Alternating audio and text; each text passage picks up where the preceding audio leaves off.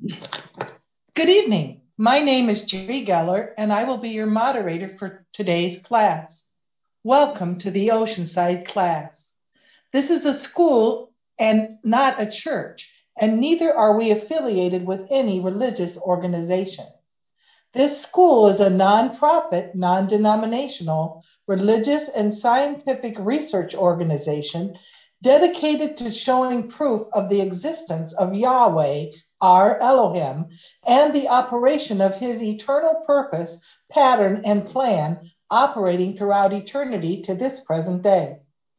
This school was established as a result of a divine vision and revelation given to our founder, Dr. Henry Clifford Kinley, in the state of Ohio in the year 1931. We were incorporated in the state of California in the year 1958. We hold classes in the United States, Canada, and certain other foreign countries. The Oceanside branch was established in 1994. At this time, I would like to introduce you to our Dean, Dr. Dennis Volpe, and our President, Dr. Carl Imler. In this school, we use the true, correct, and original name and title of the Father, the Word or Son, and the Holy Spirit, which are contained in the original Hebrew text. The true name of the Heavenly Father is Yahweh. It has been improperly substituted by Lord. The true title of the Word or Son is Elohim. It has been improperly substituted by God. The name of the Holy Spirit manifest in or out of a physical body is Yahshua. It has been erroneously substituted by Jesus Christ. Lord and God are titles and not names. The Apostle Paul, filled with the Holy Spirit, tells us in 1 Corinthians 8:5 that there are Lords many and gods many.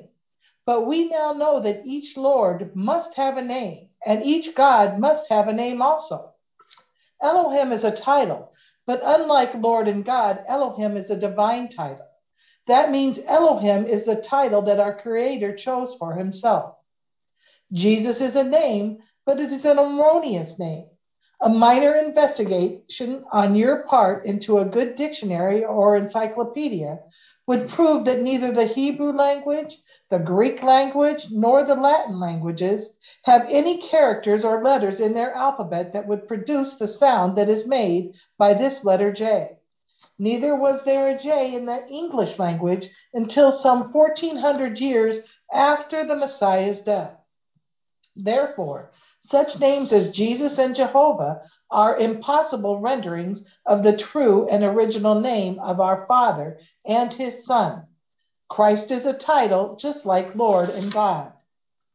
Yahweh is pure spirit, and in this state, he is incomprehensible, inscrutable, and indiscernible. He is the ultimate source, substance, limits, and bounds of everything. We have Yahweh in his pure spirit state symbolized on this chart as a cloud. Yahweh is not a cloud. He merely chose a cloud to symbolize himself because the cloud has no particular or descriptive shape and form. We have drawn this cloud all around the edges of this chart to show you that everything on this chart is within the cloud. In like manner, everything in the universe abides within the pure spirit state of Yahweh. Yahweh, knowing that man could not perceive of him in this pure spirit state, took on shape and took on form right within himself as Elohim. This is the Word or Son, a superincorporeal being, that is, having shape and form of a man, but without flesh and blood. This form could only be seen in divine visions and understood in divine revelations. Later on, this self-same spirit manifested himself in a physical body and walked the earth plane as Yahshua the Messiah, whom the world calls Jesus Christ. Now there is only one name given unto salvation, and we must know that name. So the simple yet intelligent question that we should ask ourselves is, what was the name of the Savior during the time he walked the earth plane? A further understanding of this name and title may be had by reading the preface of the Holy Name Bible. Also at this school, we teach by the divine pattern of the universe. It is called the divine pattern because it is Yahweh's pattern. After Yahweh led the children of Israel out of Egypt, he called Moses atop Mount Sinai and showed him the tabernacle pattern in a vision. Yahweh instructed Moses to build one exactly like it in the wilderness of Sinai. The pattern consists of a most holy place, and a court round about. These three compartments make up the one tabernacle pattern. In this school, we show proof that everything in the universe is made and operates according to the structure and function of this threefold tabernacle pattern, and that nothing escapes the pattern. The 10 primary aims of the Institute are as follows. 1, to help you find and know Yahweh our Elohim as he really is and actually exists. 2, to form a nucleus of universal brotherhood of humanity in Yahshua the Messiah without distinction of race, nationality, creed, sex, caste, or color. 3, to investigate the unexplained spirit law or so-called law of nature and the powers latent in man. 4, to encourage and promote the study of the scriptures, comparative religions, psychology, philosophy, and modern practical and occult science. 5, to extirpate current superstition, skepticism, and ignorance. 6, to learn, know, and understand the operation of Yahweh's eternal purpose through the dispensations and ages. 7, to discern and avoid being deceived by Lucifer, the serpent, the devil, the dragon, or Satan and his demons, operating the mystery of iniquity on earth through the dispensations of time. 8, to earnestly contend for the common salvation and faith which was once delivered unto the sons or children of Yahweh. 9, to make known that Yahweh from the beginning ordained there is no other name given among men whereby man must be saved, saving the name of Yahshua the Messiah. 10, to inherit eternal life now in the kingdom of Yahshua the Messiah with the hope of immortal glorification in a newer state. Our watchword is peace, and our slogan is speak the truth. We'll begin this evening with a prayer by Dr. Bruce Geller. We'll have a scripture lesson, which will be Ephesians, the 3rd chapter. Thank you, Jerry. Good afternoon and evening to everyone. Let us all bow our hearts and our minds in a moment of prayer. Let us thank our Heavenly Father, Yahweh, who has been so gracious and been so loving towards us, that he has picked us out of the world and chosen us to be recipients of this great gospel. We want to thank you, Yahweh, for coming down your own self, manifesting yourself, dying for us, shedding your blood for us, and giving us such a great opportunity of laying hold on eternal life and immortal glorification in Yahshua the Messiah. We thank you for the many blessings. We ask that you give us the proper attitude and the proper disposition. And we just ask you to continue to show us yourself and reveal yourself unto us and make us more conscious of you at all times through Yahshua the Messiah. And these things we ask you for and thank you for in the name of Yahshua the Messiah, our Savior. Let us all say hallelujah. Hallelujah. Hallelujah. We will be reading Ephesians, the 3rd chapter tonight from the Holy Name Bible, critically compared with ancient authorities, revised by A.B. Traina of the Scripture Research Association in College Park, Maryland. Ephesians, the 3rd chapter. For this cause I, Saul, the prisoner of Yahshua the Messiah, for you of the Gentiles.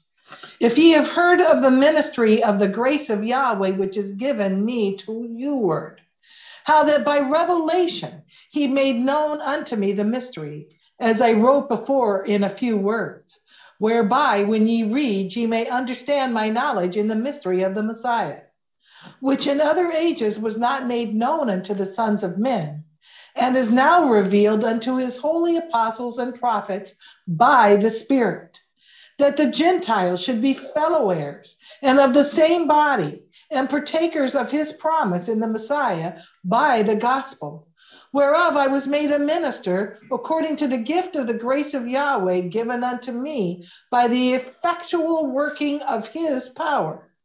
Unto me, who am less than the least of all sons, is this grace given, that I should preach among the Gentiles the unsearchable riches of the Messiah, and to make all men see what is the fellowship of the mystery, which from the beginning of the ages hath been hid in Yahweh, who created all things by Yahshua the Messiah, to the intent that now, through the administering powers in heavenly places, might be known by the assembly the manifold wisdom of Yahweh, according to the eternal purpose which he purposed in Yahshua the Messiah, our Savior, in whom we have boldness and access with confidence by the faith of him.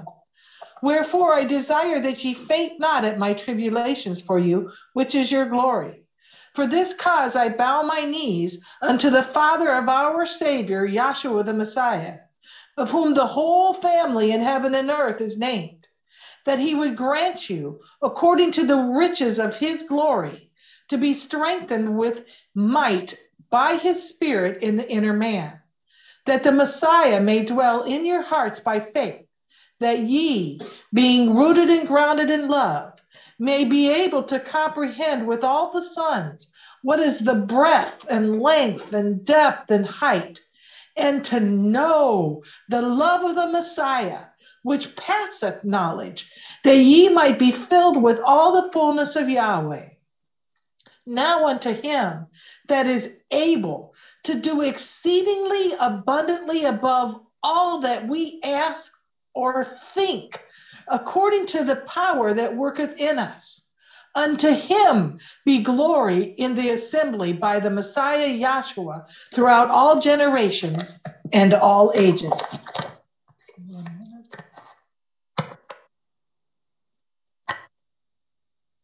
There will be a 3-speaker format tonight. Our scripture leaders tonight will be Dr. Sharon Welsh from the Syracuse class and Dr. Gail Josephson from the Green Bay class. Our first speaker this evening will be Dr. Paul Dean from the Arkport class. Dr. Dean.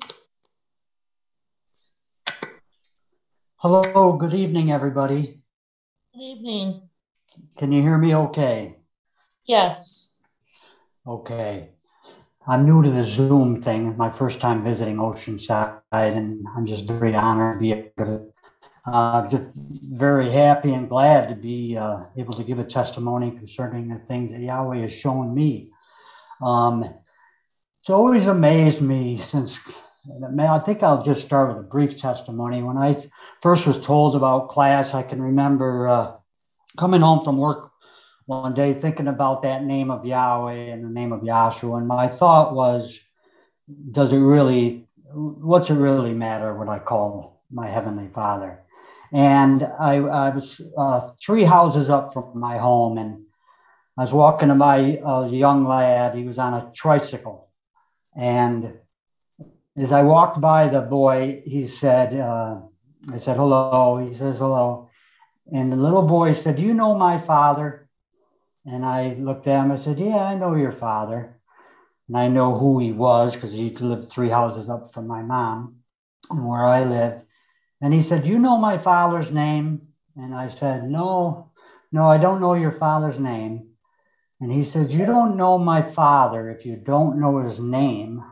And I was just had to stop in my tracks because I was educated by a 3-year-old boy, which I know was Yahshua, the Holy Spirit, making a simple point. And to come into class and to think that we can actually understand something about Yahweh. And as the scripture said, the love of the Messiah. I've never felt worthy to deserve any kind of little simple understanding that I've had. And I don't think anybody this listening right now probably feels the same way. I can recall at one time also after being in class for some time and being out of class for a little while, I can remember saw one of the brethren on the street. And she said, "Are you going to come back to class?" And I was honest with her. I said, "I'm not back." And she looked at me, she goes, "None of us are." And it was just another one of those moments that just amazed me. I love the way the school starts. The moderation expresses this magnificent vision and revelation and simplicity. And it mentions school 5 times in the moderation. And being able to do the moderation myself, I especially enjoy those particular parts. I mean, it's quite astonishing when you think about it, that you can spend 2 hours on one sentence in that moderation. But I want to just pick up the 5 times that it mentions school. And if I happen to lose the connection because it's not so stable here, then I'll join you all online. Is everybody am I still coming through okay currently? Yes. Okay, thank you. So this starts out with the moderation. It says, "Welcome," and it said, "This is a school and not a church." And being born and raised a Catholic for 20 years, being an altar boy, shoveling the snow for the church, working for the church. I always thought I was doing God's will by helping out with that kind of stuff. And it wasn't until I came into the class that I really began to understand more about the church that I was in than when I was in it.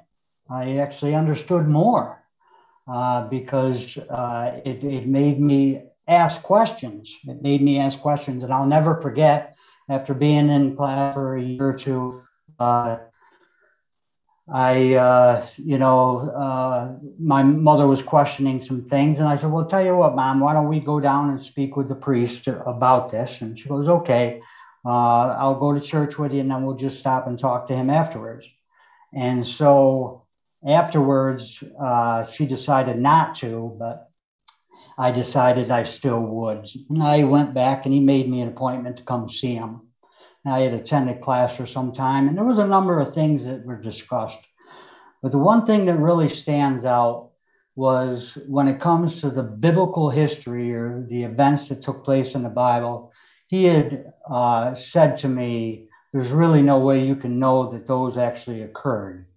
And also, as he escorted me out the door and patted me on the back, he said, "Paul, you cannot know God." And it was too late. It was too late. I had already attended class. Yahweh had already shown me his magnificent name.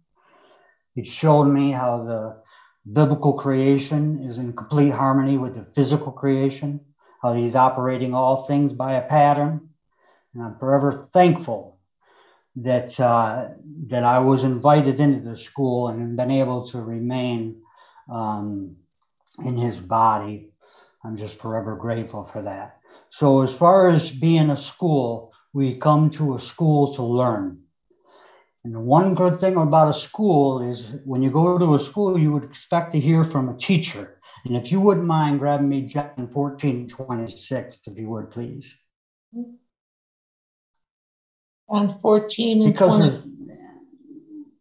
Yeah, go ahead. On 14:26, "But the Comforter, which is the Holy Spirit, whom the Father will send in my name, he shall teach you all things and bring all things to your remembrance, whatsoever I have said unto you." Wow. The Comforter, which is the Holy Spirit, which the Father shall send in my name. I never knew, after making the sign of the cross all those years, saying, "In the name of the Father, in the name of the Son, in the name of the Holy Spirit," never questioned once, what is the name of the Father? What is the name of the Son, and what is the name of the Holy Spirit? If you stick around the school long enough, you're going to find out that, as is mentioned in the moderation, the name of the Holy Spirit is Yahshua. And what a magnificent teacher we have in the school. From coast to coast, search high and low, you'll never find a better teacher than the teacher that is in the school. And it still amazes me to this day. So anyway, that was just one simple point that I was trying to make, that this is a school. Now, the second part that it says, this school was the result of a divine vision and revelation given to our founder, Dr. Henry Clifford Kinley. I never knew that Yahweh always communicated in vision and revelation. I never understood that. And if you could kindly just maybe grab me a couple scriptures just to back that up. I think where there is no prophetic vision, people perish. And if there be a prophet among you. That's Proverbs 28 and 19. Thank you. And Numbers 13 and 6. Thank you.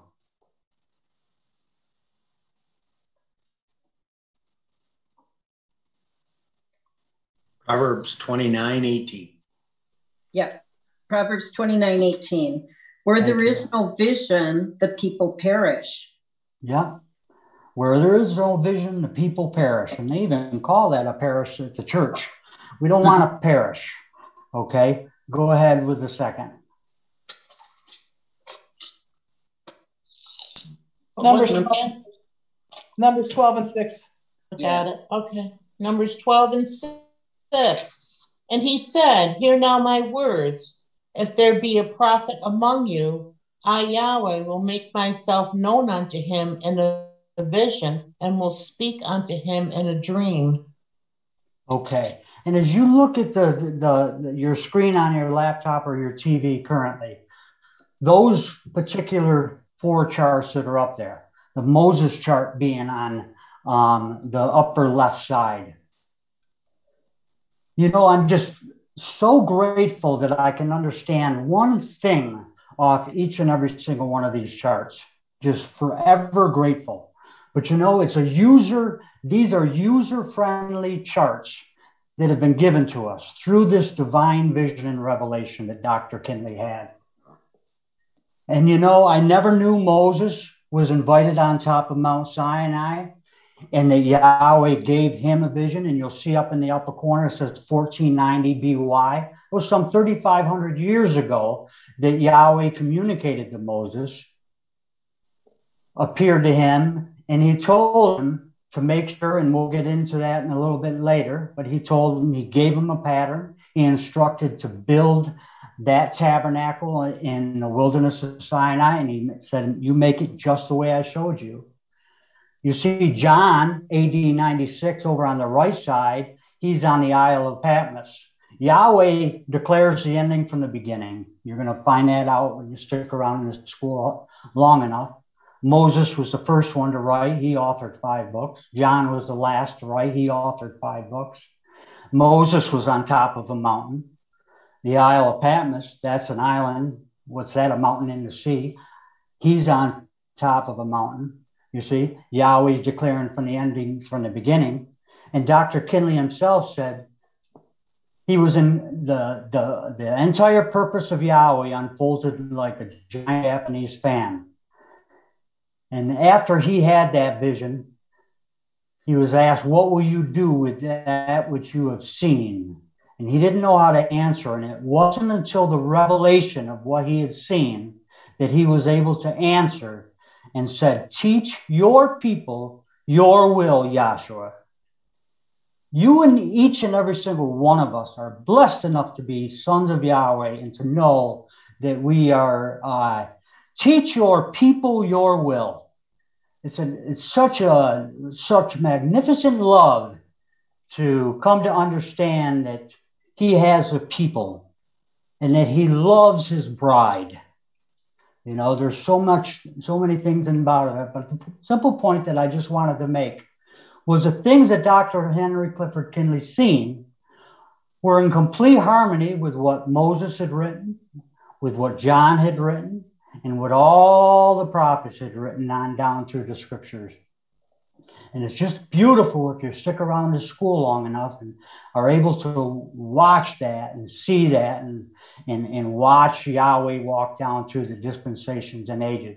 If you could just jump over to another chart that was on that big screen, How about the dispensations and ages chart?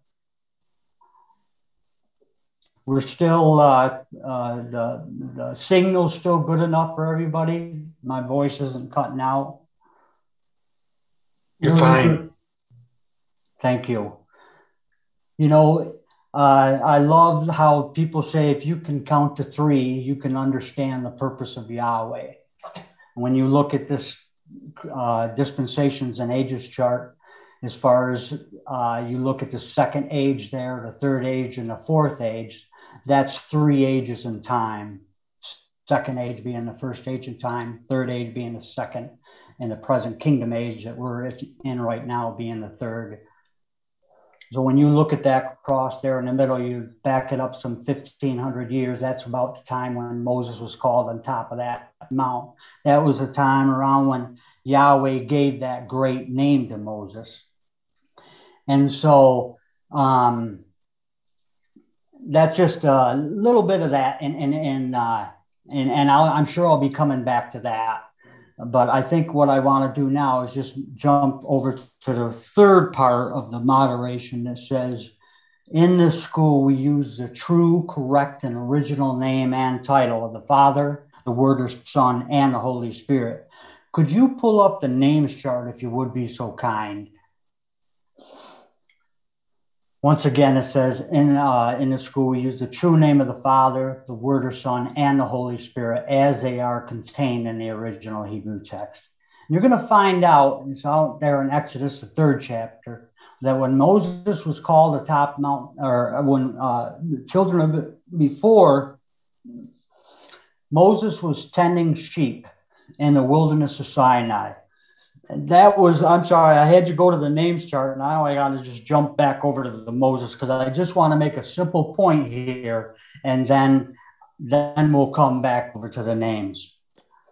But when Moses was there on the mount, could you pick me up where he saw the bush burning and not being consumed, and where it says, take the shoes off your feet, for that which you stand as holy ground? Mm-hmm. Exodus 3. I'll start at 2 in Exodus. And this is where Yahweh gave this to man. I had a Jerusalem Bible that my mother gave me. It had the name of Yahweh through it.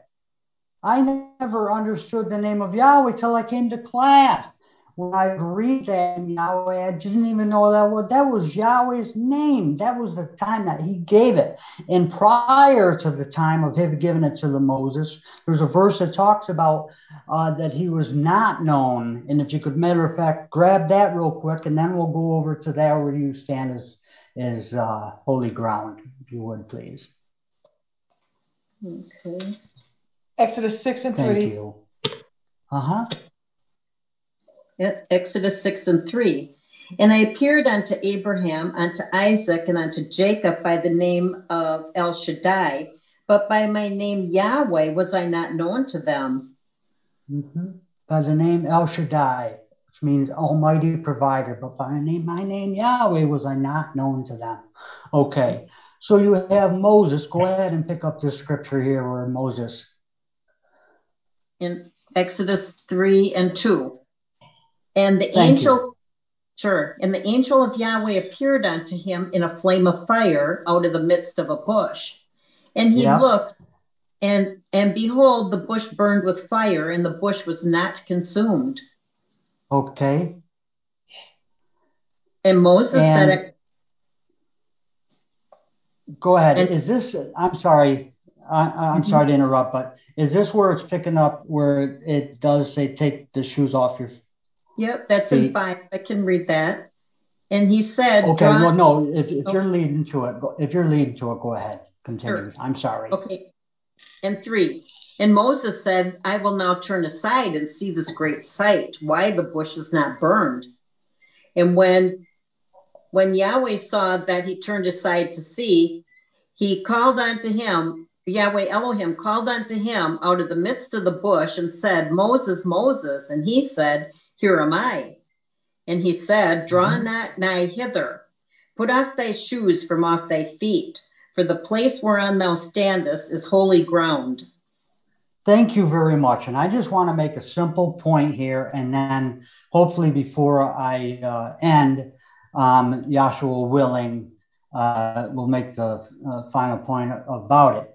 But when you look at that chart in front of you, you see Egypt is depicted as the outer court. Wilderness Sinai, you see, is the holy place, and Canaan's land being the most holy place. And that's going according to the tabernacle pattern. Okay. So as Moses, I just want to make the simple point. He is standing in the holy place. He's standing in the holy place when Yahweh gives him that name. Okay. Or that name being given in the holy place. Okay. So, and if you look over, and I'll make a simple point here too, go ahead and jump back over to that dispensations and ages chart, if you would, please. We had mentioned that was approximately 1,500 years before the birth of our Savior, and it was given in the second age. If you're likened to the first age in time being the court roundabout, second age in time being the holy place, and the third age in time being the present kingdom age, or the most holy place, this is in the time of the holy place where the name was given. And if you go over to the body tabernacle, because the beautiful thing about it is the creator of heaven and earth also created each and every single one of us is a living witness. And we are a living witness to that magnificent name. And you're going to find out in this school that you breathe that name. And just as that Moses was in a holy place and he was seeing a burning bush, a bush that was being burned but not consumed, there's oxidation taking place in your lungs, which are located in your holy place. There's a burning in the bronchial tree, and there's oxidation taking place there. But that's where you're going to find out the Y, H, and W, that tetragrammaton, those four consonants. That's the, those are glides or breath sounds. You breathe that magnificent name of Yahweh, and that's revealed in the holy place of you, another witness. And when you look at the tabernacle itself, there was that altar of incense where that mitre was kept, and it said, holiness unto Yahweh. Four main ingredients. There was a burning taking place at that, at that altar also. So I'm just trying to just point out a few simple points to see. Hopefully you see that the biblical creation, the physical creation are in harmony, because so many times we walk through life and we are amongst all this division in the world, and we see so many divided, even the scientists being divided against the religion, about religious. But you know what? Science and the Bible are in complete harmony, the creation and the Bible, because it's all one author. It says he's the author and he's the finisher. He's the Alpha, he's the Omega, he's the beginning, he's the ending, you see. Okay, but we use those true, correct, and another's name. So if you could go back to John, if you could go to John, the first chapter, and I just want to make a simple point about this name. I want to pick it up in John 1:18, where if you could read it in the King James, where it says, "No man seeing God any time," and then I want you to go back and say where Moses and they seen the God of Israel. If you could just pick it up and just read it from a King James version, if you would. So I just want to make a simple point of how important it is to use the true, correct, and original name, you see. And we have on the Moses chart, the Father, Yahweh, written up in the upper left-hand corner. Yahweh is the Father. He is pure spirit. We live, move, and have our being within the pure spirit state of Yahweh. And Yahweh, knowing that man could not perceive of him, in his pure spirit state, he took on shape and form, the Word or Son. And that's the words communicating Yahweh's purpose. And then that self-same word manifest in the flesh is Yahshua the Messiah, our Savior. That is how Yahweh, that's the unity of the Spirit. That's why we teach by the name of the Father, the name of the Son and the name of the Holy Spirit, you see. That's how we teach according to that way. And Yahweh's allowed us to understand that. You know, I mentioned earlier the name of the Father. If somebody was to ask me prior to coming into class, what is the name of the Father? I couldn't tell you. I would say the Lord. And what is the name of the Son? I would say Jesus. What's the name of the Holy Spirit? I don't think the Holy Spirit has a name, does he? You know, that would have been my response, never knowing that the name of the Holy Spirit was Yahshua. The name of the Son, the title of the word or Son is Elohim, but the name of the Son is Yahshua. You see, it's just so beautiful when you come to understand that. So if you could just kindly get me, because, okay, just pick me up, pick up what I asked for. Thank you. John 1:18. No man has seen Yahweh at any time. I'm sorry. No man has seen That's God fine. At any time. The only begotten Son. So, yep. So it says no man has seen God at any time. Now, if you could just jump over there in Exodus and tell us what Moses and all them seen. And it's pictorial illustrated here on this chart where she's picking up. Exodus 24:9. Then went up Moses, Aaron, Nadab and Abihu, and 70 of the elders of Israel. And they saw the God of Israel. Wow. They saw God. Go ahead. And as it were, the body of heaven, I skipped part. And they saw the God of Israel. There was under his feet, as it were, a paved work of a sapphire stone. And as it were, the body of heaven in his clearness. Moses, 70 others saw the body of heaven in its clearness. Now, John said nobody's seen God at any time. This is saying, okay, so who's right? Who's wrong? You know, it appears to be a contradiction. But when you use a true, correct name in there, then, oh my gosh, it just opens right up for you. So kindly read it correctly for me, if you would. John 1:18. Thank you. Yep. No man has seen Yahweh at any time. Beautiful. So that's Yahweh in his pure spirit state. We were not born with spirit detectors. We have our 5 physical senses, and one of those were not spirit detectors. Okay, we live, move, and have our being within that pure spirit state of Yahweh, you see. Okay, now go back over into Exodus. Exodus 24:10. And they saw the Elohim of Israel. And they saw the Elohim of Israel. Wow, what a difference. And it's as simple as thought, word, and deed. Think of Yahweh being the abstract, Elohim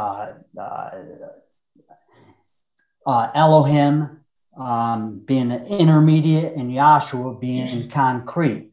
Thought, abstract, you don't know what I'm thinking. And then what's on my mind, I'll speak the words. Then I can tell you what's on my mind. Then deed, will I follow up in action that which I have spoken? And look how we go through life. Is it not the most difficult thing to try to associate with somebody that does not do as they say they're going to do? You know, that's not the way Yahweh operates. He operates in simplicity, and whatever he says, you can bank on it. You can bank on the things that he has said and he will do, and he's done them, you see. So that was just a simple point of just trying to bring out a few simple principles with using that true name and title in the name of our Savior. The next part, it says in the moderation, it says the fourth thing, it says, in this school we teach by the divine pattern of the universe. And it's called a divine pattern because it's Yahweh's pattern. And if you could kindly get that for me in Exodus, where Yahweh actually gave that to Moses. It's amazing. Did you know that Moses wrote of our Savior? I never knew that. Did you know that Moses was called the top of Mount Sinai and showed the days of creation? I never knew that. Did you know that Moses was given a divine tabernacle pattern and was told to build one exactly like it? Did you know that that pattern has been under man's nose for 3,500 years? Nobody on this earth has ever been able to put this together like this vision and revelation. And when one of the students said to Dr. Kinley, I could have the vision and revelation that you had. And he simply said, help yourself. Help yourself.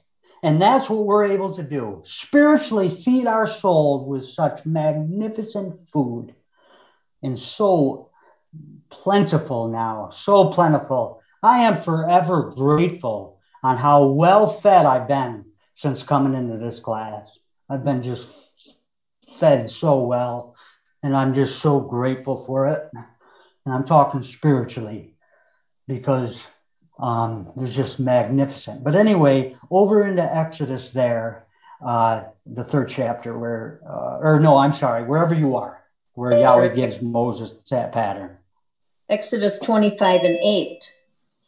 And let them make me a sanctuary that I may dwell among them, according to all that I show thee, after the pattern of the tabernacle and the pattern of all the instruments thereof. Even so shall ye make it. Wow. Isn't that something? And go ahead and jump over to 40. 40th verse. And look that thou make them after their pattern, which was showed thee in the mount. What a beautiful thing. So this is Yahweh giving Moses instruction and telling him, you make sure you make it just the way I told you. And please know this, Moses was obedient to the heavenly vision that he received, and he did it just the way Yahweh told him to. He made it just that way. And if you could kindly, so in this, as I said in the moderation, it says in this school we teach by the divine pattern of the universe. It's called the divine pattern because it is Yahweh's pattern. It's Yahweh that's referring to it as a pattern to Moses.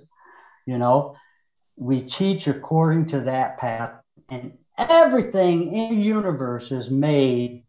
And that's the last part of it. But anyway, could you kindly pull up the body tabernacle chart for me? Because this was another amazing thing. And I know each and every single person listening, and if it's your first time or 30th time or 3,000th time, isn't it exciting to have this still as wonderful as it was the first day you heard it? When I first seen this tabernacle and how man is made in the image of Elohim by the pattern of the tabernacle, I was blown away. And it continues to blow me away this day. And I'm glad for the simplest understanding that I do have. You know, you look on the left side, that's got the court roundabout depicted, the holy place and the most holy place. You look at yourself, and I just want you to put, and that's the beautiful thing about it. Please take this gospel personally. Yahweh created you. Yahweh created you just this way. Look at you. You are a magnificent witness to Yahweh's purpose. You have an abdominal cavity, which has a court roundabout. You have a chest cavity, which is a holy place. And you have a head cavity, which is the most holy place. And when Dr. you look Dean, at the 5 minutes. tabernacle, thank you very much. Yeah, thank you very much. You know, I'm just so thankful to be able to give the simplest of testimony. I'm going to jump over to the last part of the school where it says school. And it says, in this school, we show proof how that everything in the universe is made and operates according to the structure and function of the threefold tabernacle pattern, and how that absolutely nothing escapes the pattern. Now, that is a very bold statement, and I just love to see it witnessed time and time and time again, week after week after week. The Creator imaged by his creation. Migration of the children of Israel. The atom, the cell, the metamorphosis of the bubble, change of seasons, 9 planets, 9 systems in the body, death, burial, resurrection, and ascension of our Savior. All brought into complete harmony so that we can understand Yahweh's purpose. What a beautiful, beautiful, beautiful thing, you know. So I'll leave it at that. On behalf of our core class, I'd like to extend our love to everybody out there. We are so grateful that everybody has a chance to visit. And, obviously that's been difficult. But you know what? First time visiting Oceanside, always wanted to visit Oceanside. My love to all you out there. And it is wonderful. Wisconsin, Florida, Malaysia, I mean, just all the different places. My sincere love and gratitude as a fellow son of Yahweh. Much love to each and every single one of you. I'm forever grateful for your testimonies and your keeping in the faith, preaching of this magnificent gospel. I hope that somebody was edified by the things that Yahweh allowed me to speak. All praises to Yahshua. I'll turn it over to the next speaker. Hallelujah. Thank you so much, Dr. Dean, for joining us today. Our second speaker will be Dr. Sue Sikowski from our Rhode Island branch school. Good evening, everyone. I thoroughly enjoyed the testimony of the first speaker, and he covered the waterfront in the things that he was showing that have made an impression, have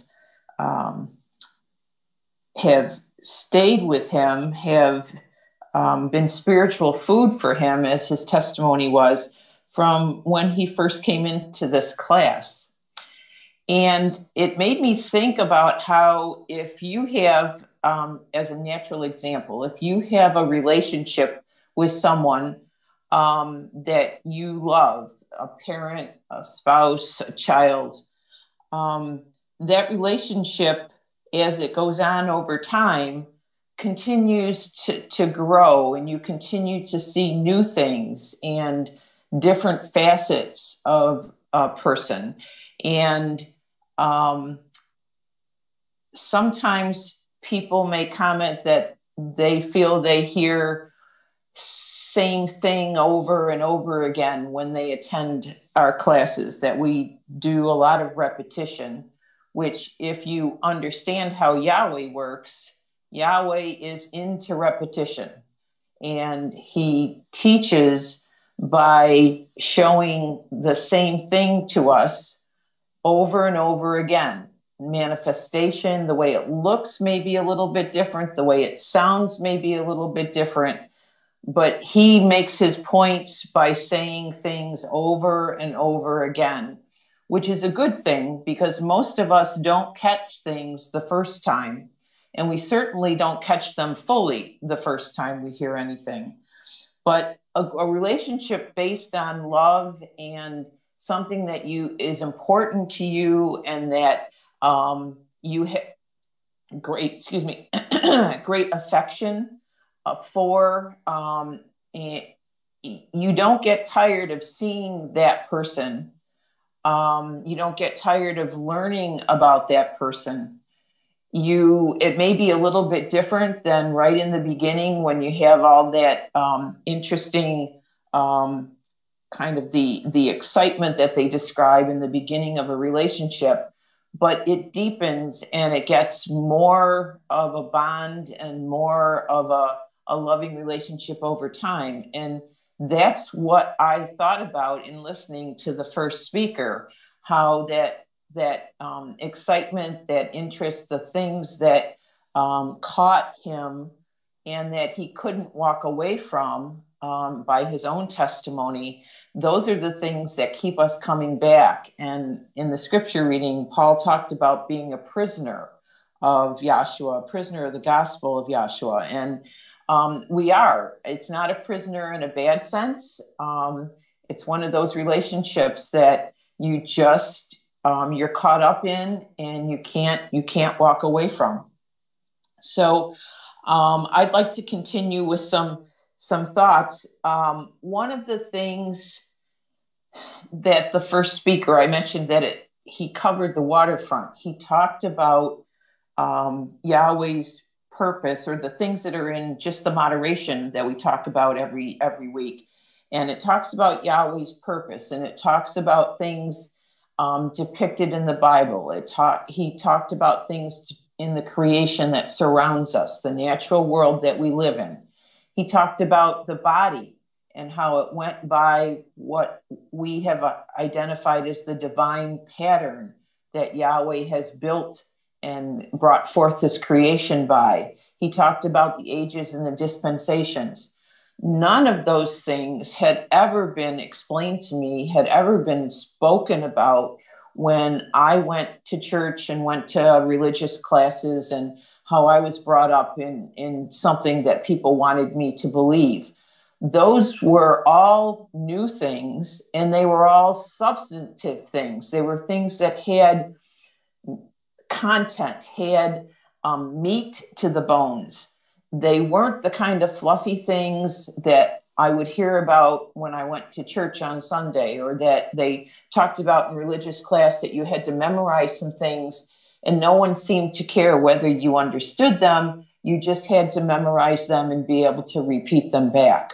So you've come to a school, a place where our goal is to share the knowledge and understanding that we've been given with others, so that they too can understand that there's a creator who has a purpose, in effect, unfolding in this creation around us and through us and in us. And our hope is that that will provide you with understanding and with stability and with a love for a creator that you probably didn't know at all, in the way that he really does exist, which is our first aim. So could we get, as a starting point, could we get Isaiah 26:3? And this is a thought expressed, Isaiah's in the Old Testament, and expresses something here that I think all of us would love to be able to say we can accomplish, or we are able to do. Mm-hmm. Isaiah 26:3. Yes, please. Thou wilt keep him in perfect peace, whose mind is stayed on thee, because he trusts in thee. So Isaiah said he will keep, Yahweh will keep you in perfect peace if your mind is stayed on him. Mm-hmm. And the way that that could happen is because you trust in him. Now, in order to trust in someone, we go back to the concept of the relationship that I was talking about. You have to know someone, and you have to have seen that they do follow through on the things that they say. If they make a promise or a commitment, that they do keep that promise. They do fulfill that commitment. And as we read down through the scriptures, there's example after example, witness after witness of Yahweh. When his word goes forth, when he makes a promise, when something is declared, then it does come to pass. And so we are able to share with you, and in this class and future classes, you'll hear many examples of how Yahweh is a faithful El, and give you reason to trust in him. And most importantly, he does that on a personal level. So each of us has our own testimony and our own experiences that show how faithful and trustworthy he is, and why we have confidence in him.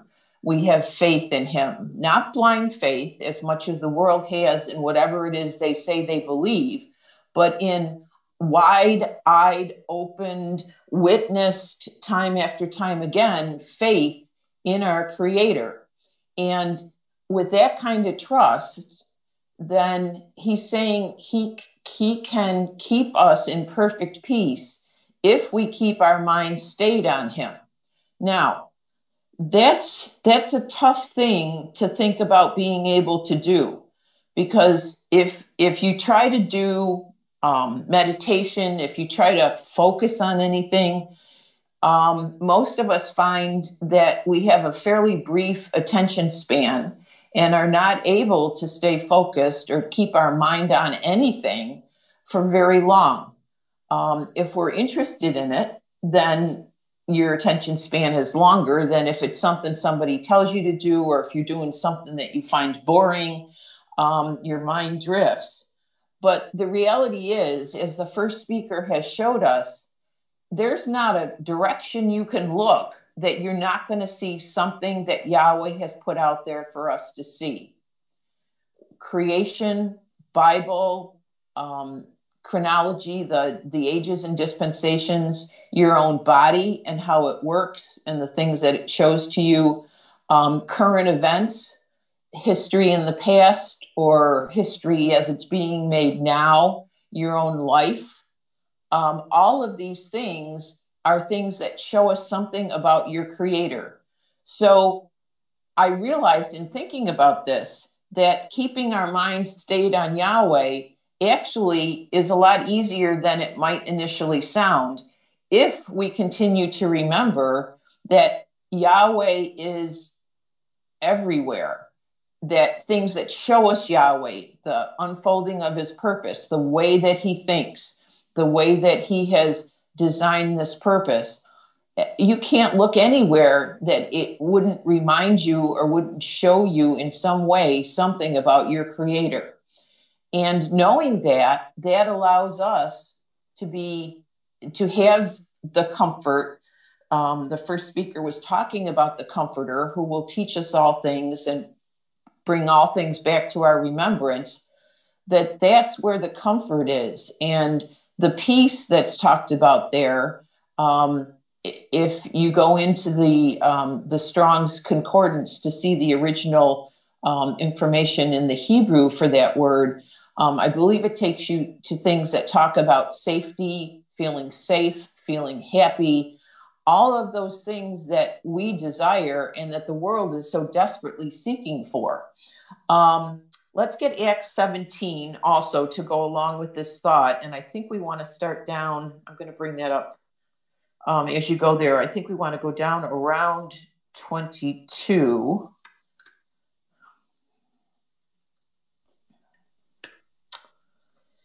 And start at, let's see. Yes, let's start at 22.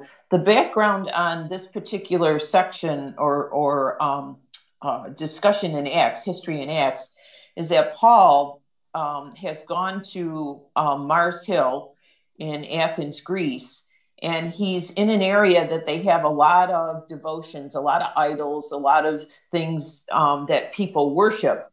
And he's been talking with them. It talks about earlier in the chapter that he goes to the synagogues and he goes to these places where the philosophers gather and talk. And he finds it necessary to make some statements, to declare some things to these people that are listening as he's gathering there with them. So if you'd start at 22, please. Acts 17:22. Then Paul stood in the midst of Mars Hill and said, "Ye men of Athens, I perceive that in all things you are too superstitious. For as I passed by and beheld your devotions, I found an altar with this inscription, to the unknown Elohim, whom therefore you ignorantly worship. Him declare I unto you." All right, so Paul's standing here in this area with lots of idols and devotions and things that they have put up there. And he had walked by one of these little displays, and it said, it was an altar that said, "To the unknown God," or the unknown Elohim. And he says, "This one whom you ignorantly worship, that's the one I want to declare unto you." Now, if you think about it, if you put something up that says we're in an area where you have hundreds of other little altars and devotions to gods, and you put up one that says "to the unknown God," that's a CYA, as they say in the vocabulary. You're just trying to cover all your bases in case you've missed somebody that you don't want to annoy. And so they were just trying to protect their interests. And Paul says this one that's the unknown, the one you don't know about, that you haven't put up anything to celebrate, that's the one I want to talk to you about. And so he proceeds to talk with them about Yahweh and the things that have been shown to him.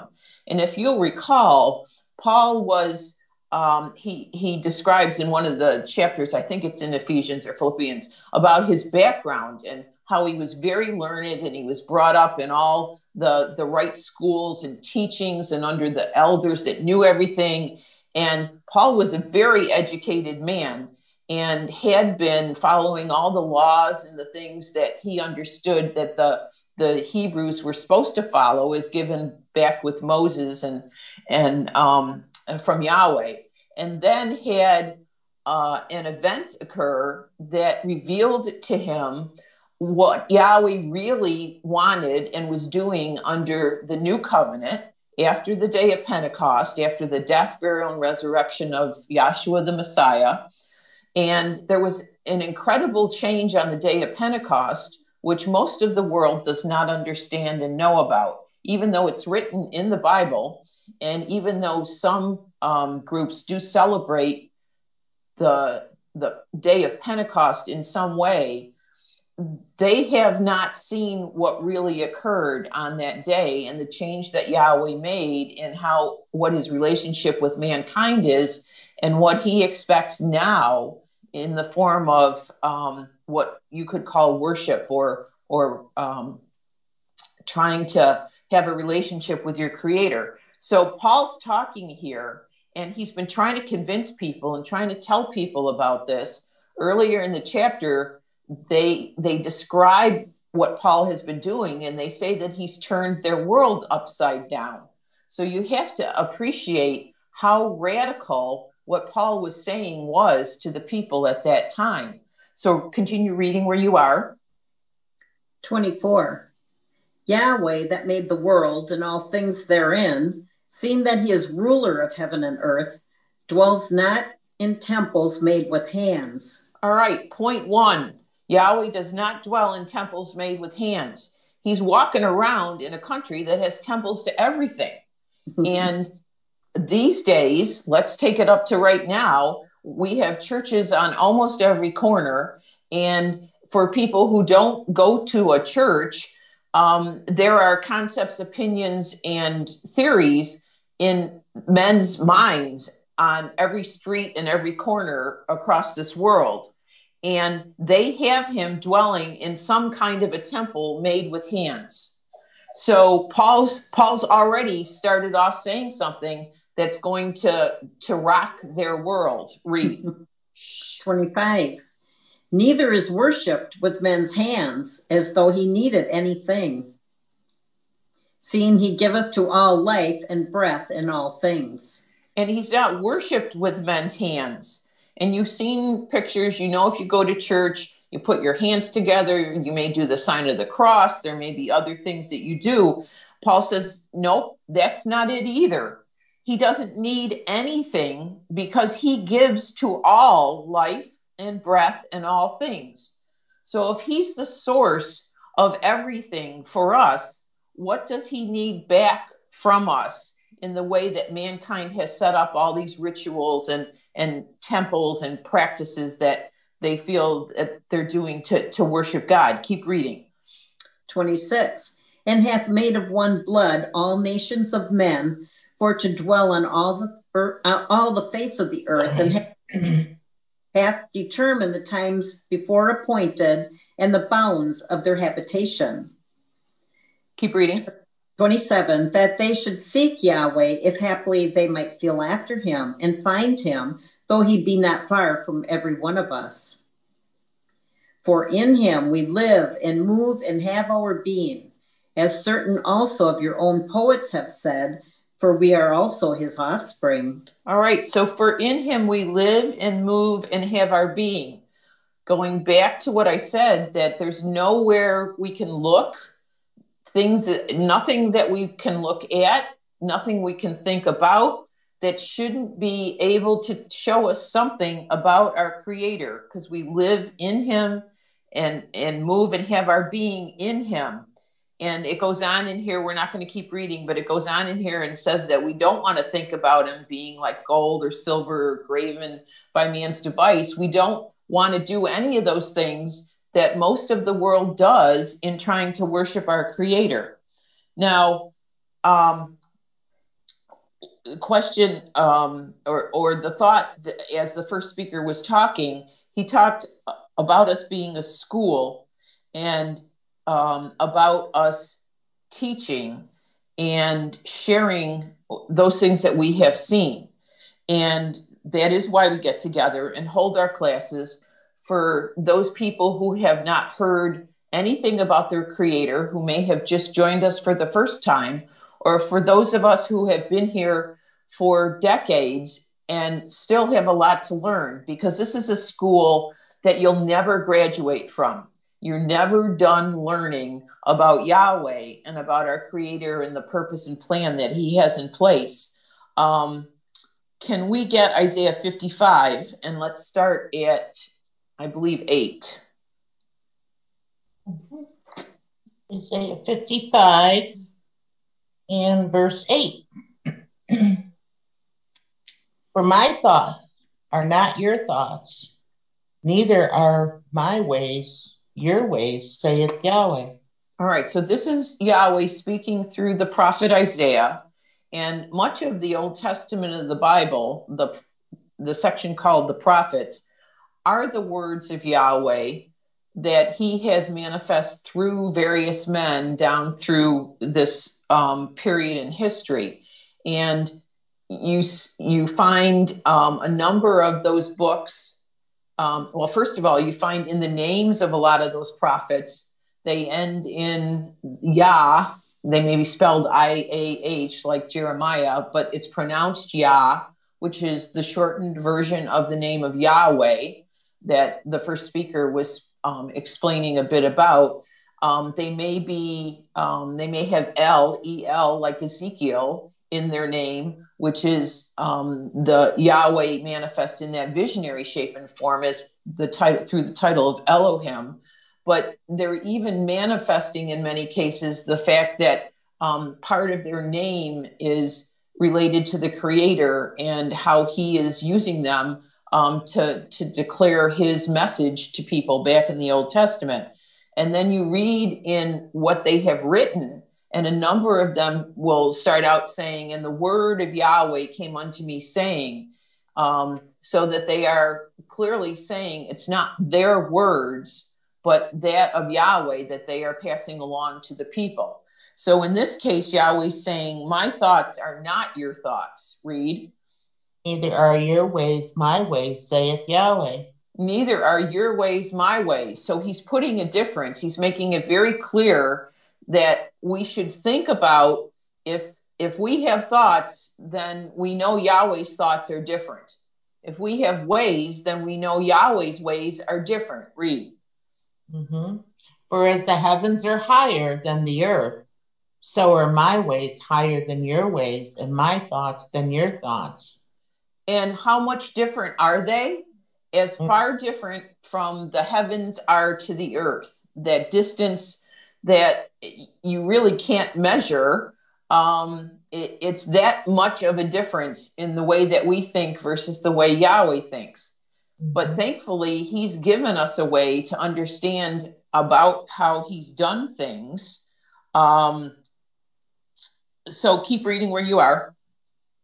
For as the rain cometh down and the snow from heaven, and returneth not thither, but watereth the earth, and bringeth forth and bud, that it may give seed to the sower and bread to the eater, so shall my word be that goeth forth out of my mouth.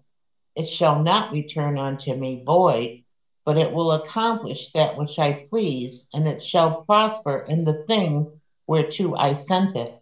And He's saying that His word has gone forth. And the first speaker was showing you that Yahweh Elohim is the word of Yahweh. It's the way, it's the shape and form, the state of existence that Yahweh has to manifest His, or to communicate with us, His thoughts, His purpose, what we need to know about Him. So that word is going to go forth, and that word's not going to return unto Him void. It's going to accomplish what he sent it forth to do. So that's how Yahweh communicates with us. That's how we know what his thoughts are and his expectations, and his purpose and plan. Now, we're going to go back to where you are, Sharon. So if you would hold that. Okay. Gail, could you go over to Leviticus 10, starting at verse 10? Yeah. Leviticus 10 and 10. That you may put difference between holy and unholy, and between unclean and clean. Okay, so the background on this is that he's talking about the priesthood that had been set up back in the Old Testament of the Bible, the Levitical priesthood. And he's talking about what their job was. And he's saying it was a part of what they needed to do was to put, read that again, Gail? 10. And that you may put difference between holy and unholy, and between unclean and clean. All right. So their job was to put difference between holy and unholy, and clean and unclean. Putting difference between something or teaching, read 11 as well before I continue to comment. Thank you. And that you may teach the children of Israel all the statutes which Yahweh hath spoken unto them by the hand of Moses. All right. And so their job was also to teach all the statutes, or to communicate to the people what Yahweh had said. And in teaching, the goal of the teaching was to put a difference between clean and unclean, holy and unholy.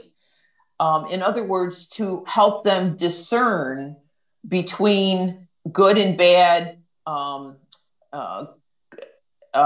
things that were acceptable to Yahweh, things that were not, things that they needed to worry about doing or not doing. And going along with one of our aims, which is to discern and avoid being deceived by the mystery of iniquity, that was part of what the job of the Levitical priesthood was under the Old Testament.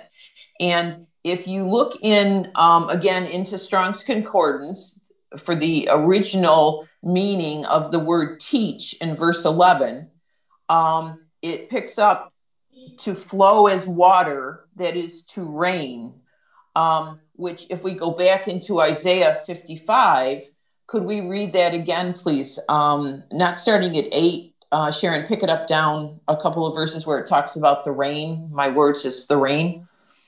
10. For as the rain cometh down and the snow from heaven, and returneth not thither, but watereth the earth, and bringeth forth and bud, that it may give seed to the sower and bread to the eater, so shall my word be that goeth forth out of my mouth. It shall not return unto me void, but it shall accomplish that which I please, and it shall prosper in the thing whereto I sent it.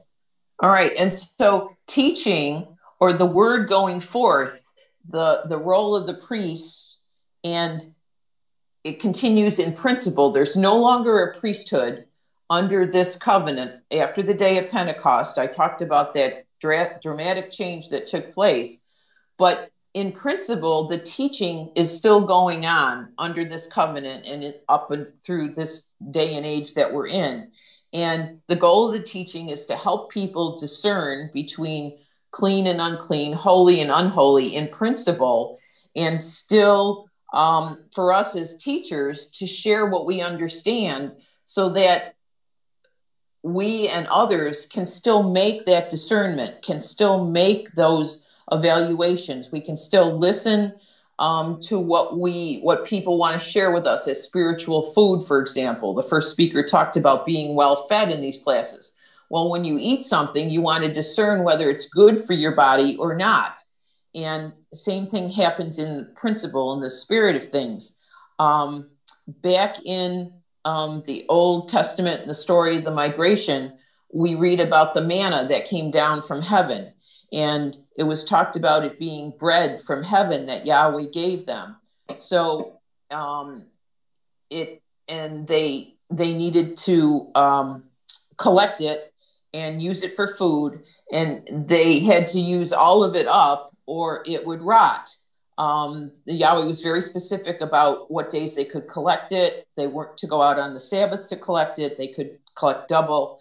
And so in thinking about all of that, the bread from heaven that came down, it was food to them.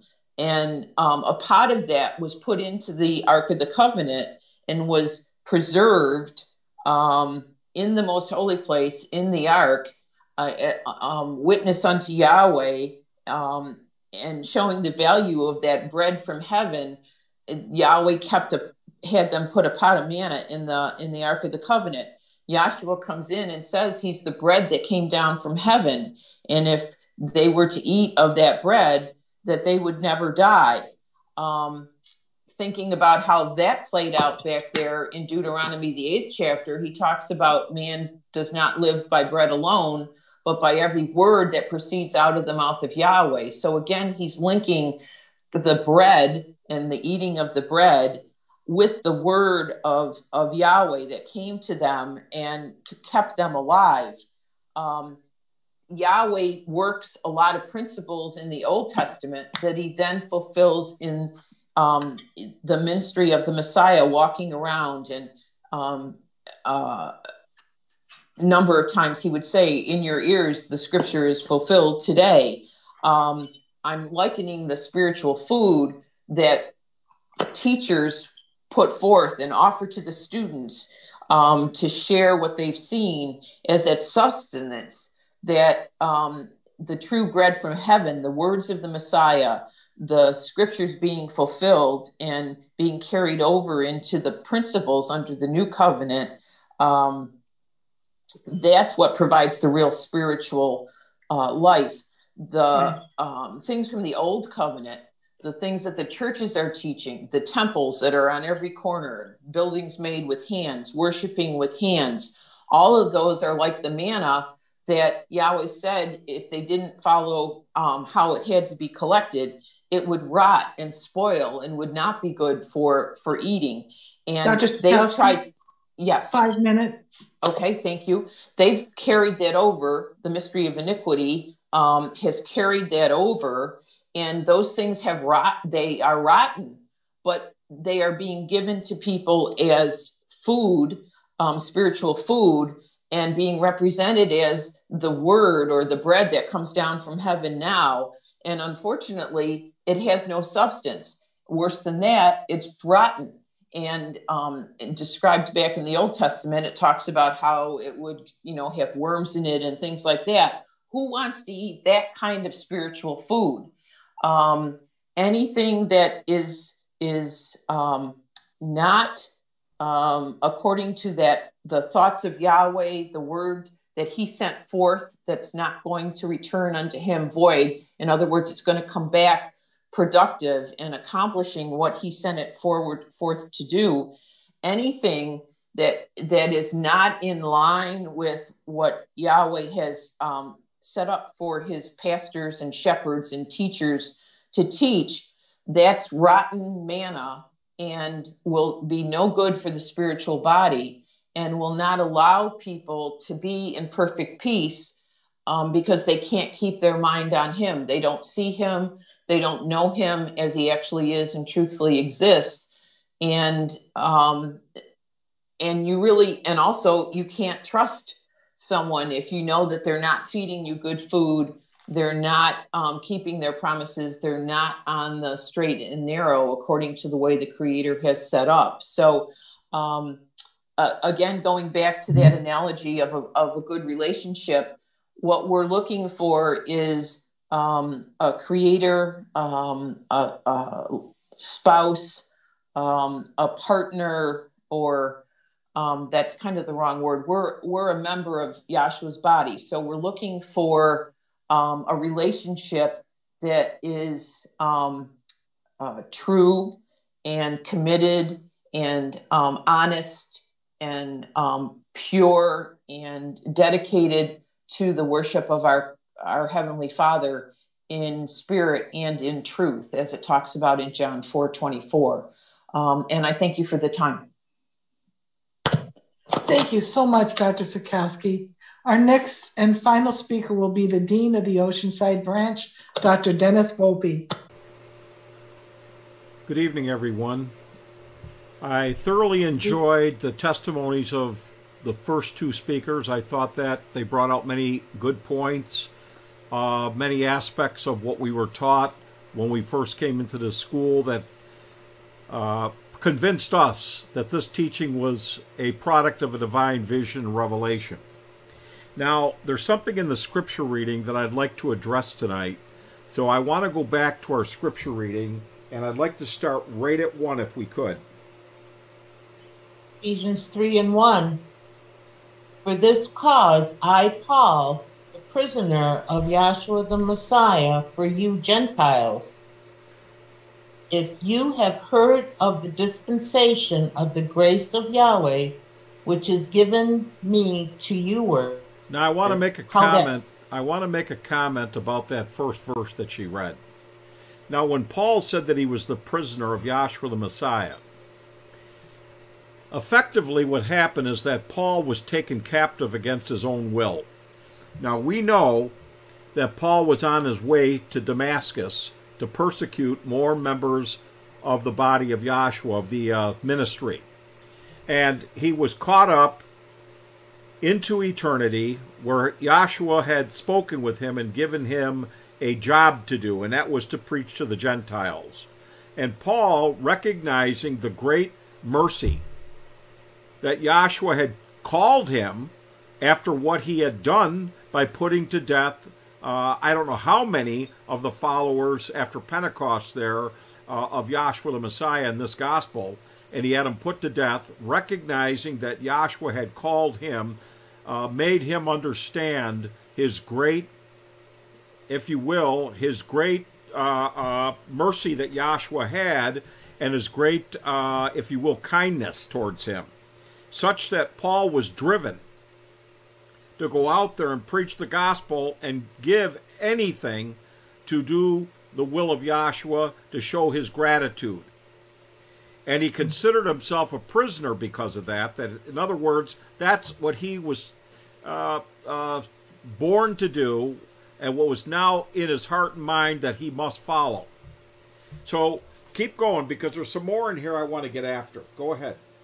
Verse 3. How that by revelation he made known unto me the mystery, as I wrote afore in few words. Now I want to make a comment about that also. Paul didn't get this from reading the scriptures, because Paul knew the scriptures backwards and forwards. The man was a learned man in the scriptures, but he didn't get the revelation from that. It was, in other words, the understanding. It was by revelation of Yahshua opening up his understanding of what those scriptures were actually trying to get him to see. Now, Dr. Kinley talked about how that the purpose of Yahweh and the Bible were written in a mystery, that the purpose is a mystery and not known, which Paul talks about further down in this paragraph, or this chapter that we're in tonight. Now, the only way for you to come to a knowledge and an understanding of Yahweh's great purpose and plan is by revelation. There's no other method. And that revelation is going to be brought forth through the vehicle of the preaching of the gospel. That's why it's important to come to class. Now here, he's explaining he didn't get it. In another place, he talked about how he did not receive it of man, but he was given it by Yahshua or the Holy Spirit. So by revelation, it was made known unto him this mystery. Read. 4. As I wrote afore in few words, whereby, when you read, you may understand my knowledge in the mystery of the Messiah, Okay. which in other ages was not made known unto the sons of men. Now listen, when he said in other ages, it was not known in the post-Diluvian age, because Paul is writing this now in the present kingdom age, which is now the age of grace, where the revelation is now being made available by the Holy Spirit, being put within the hearts and minds of men, and by the foolishness of preaching. So here he's talking about in other ages, meaning it wasn't known in the first age, the creative age. It was not known in the antediluvian age, and it was not known in the post-diluvian age. Nobody knew the purpose of Yahweh in the first 3 ages, not even the angels. And those things were kept hidden, which he talks about later. Keep reading. As it is now revealed unto his holy apostles and prophets by the Spirit, that the Gentiles should be fellow heirs and of the same body and partakers of his promise in the Messiah by the gospel. Read. Whereof I was made a minister according to the gift of the grace of Yahweh given unto me by the effectual working of his power. Okay. Unto me, who am less than the least of all sons, is this grace given, that I should preach among the Gentiles the unsearchable riches of the Messiah. Now here's what you got. When Paul was caught up in that vision, and you read about this over in the book of Acts, I think it's around the 22nd or the 26th chapter, one of those 2 chapters. He talks about how he was commissioned by Yahshua to go to the Gentiles and to deliver them from the power of darkness and from the power of Satan. Now, his job was to go out and preach to the Gentiles. Now, let me say this to you about that.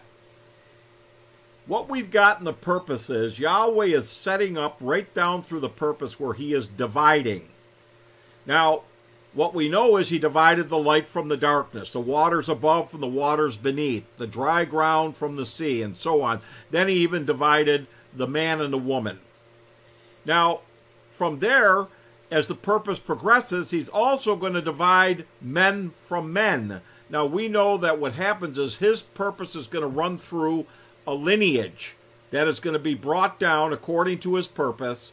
And at some point when we get down to the time of Abraham, Abraham was called out of Iran, or that area that is commonly referred to as Babylon. And there Yahweh made a promise with him and a commitment to him and his offspring, or his seed. And we know that he had more than one child. Abraham had Ishmael and Isaac, not to speak of more children even after that. But what Yahweh did is he drew a division between Ishmael, the firstborn, and Isaac, who was secondborn, and made it known to Abraham that Isaac would be the one that would receive the inheritance. Now, when Isaac begins to play his part in the purpose, he then has 2 sons, Esau and Jacob. Esau was the elder, Jacob was the younger. But Yahweh chose Jacob over Esau and said that the elder shall serve the younger. For Esau have I hated, and Jacob have I loved. And this is before they even did anything, before they were even born. Yahweh chose the lineage to come down through Jacob. Now what happens, Jacob has 12 sons, and we know that 12 sons of Jacob, Jacob's name was changed to Israel. And that becomes the beginning of the nation of Israel, and Yahweh separates Israel from the rest of the world. Now with Abraham, he gave circumcision. Circumcision set apart that lineage from the rest of the world. And we often say the circumcision was unto the Jews, or the Hebrews actually, and those that were uncircumcised were all the Gentiles. Now Yahweh drew a line there and divided the Jew and the Gentile. Now we also know there were prophecies back there in the law that Yahweh would eventually bring in the Gentiles into his purpose and plan, and that he made provision for them to be grafted in under the law. Now, what happens is, when the Messiah comes in, Israel itself had been separated. We had Israel split in 2 parts. We had 10 tribes, and then we had 2 tribes, which were Benjamin and Judah. And they had become split apart. There was 2 kings at one point, one for the 10 and one for the Jews out of Judah and Benjamin. Now, that happened after Solomon had worshipped idols and Yahweh rent the kingdom. Now, to get back to the point here, he divided Israel and he divided Judah from being 2 separate entities, if you will, or parts of that offspring that was set up to receive the inheritance. Now let's go over to Jeremiah 31:31 for a minute, please.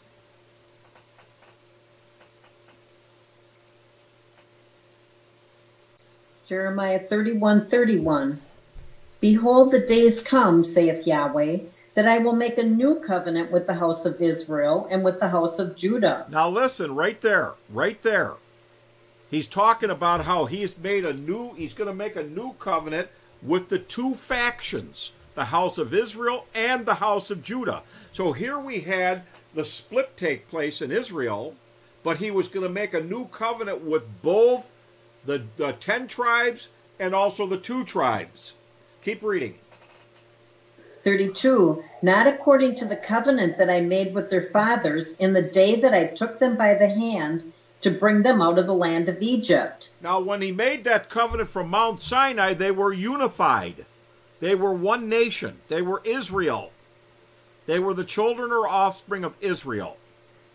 They divided later on down the line over there in the prophets. But he made the covenant originally with one nation, one tribe, or one, if you will, under one name, the name of Israel. Read. Which my covenant they break, although I was a husband unto them, saith Yahweh. Go ahead. 33. But this shall be the covenant that I will make with the house of Israel. Stop. Right there, he said, this shall be the covenant that I will make with the house of Israel. He doesn't mention Judah. He doesn't. In the beginning, he said, I'll make a new covenant with the house of Israel and the house of Judah. But now he said, this shall be the covenant that I will make with the house of Israel. And he does not mention the house of Judah. Why? Because under the new covenant, Yahweh is going to bring back into unity the division. He's going to reconcile in him both Israel and Judah as one again, not being divided.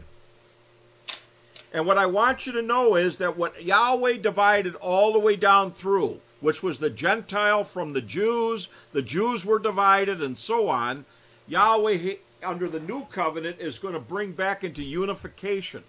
Not only Israel and Judah, but the Gentiles also are coming back in to be a part or fellow heirs of the promise.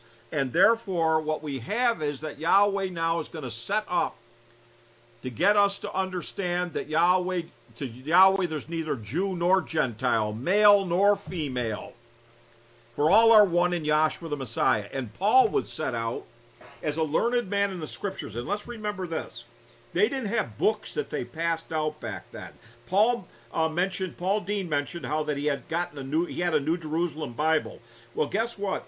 Back there under the Old Covenant, they weren't handing out Bibles. Nobody had an understanding, unless you were learned, of what was in the scrolls that were kept up there in the synagogue and the temple. And that was left to the Pharisees and so-called the religious leaders. Now, when Yahweh brings Paul in, Paul knew the Scriptures. And he's going to send Paul out there. He's a learned man and spoke many different languages.